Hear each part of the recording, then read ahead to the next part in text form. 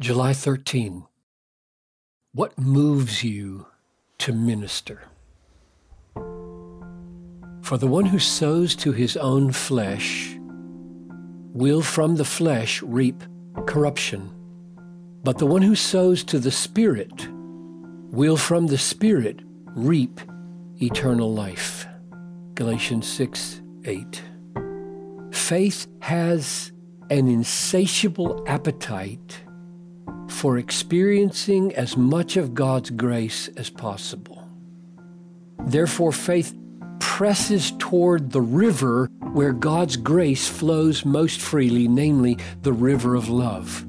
What other force will move us out of our contented living rooms to take upon ourselves the inconveniences and suffering that love requires?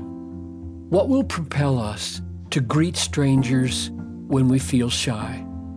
To go to an enemy and plead for reconciliation when we feel indignant? To tithe when we've never tried it?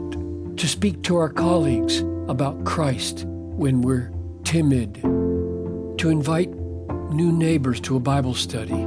To cross cultures with the gospel? To create a new ministry for alcoholics?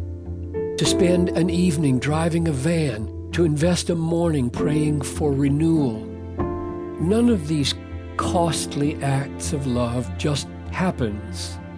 They are impelled by a new appetite, the appetite of faith for the fullest experience of God's grace. We want more of God, and we want this more than we want our private, disturbance-free security and comfort. Faith loves to rely on God and see Him work miracles in us. Therefore, faith pushes into the current where the power of God's future grace flows most freely, the current of love. I think this is what Paul meant when he said that we should sow to the Spirit. Galatians 6:8. By faith, we should put the seeds of our energy in the furrows where we know the Spirit is at work to bear fruit, the furrows of love.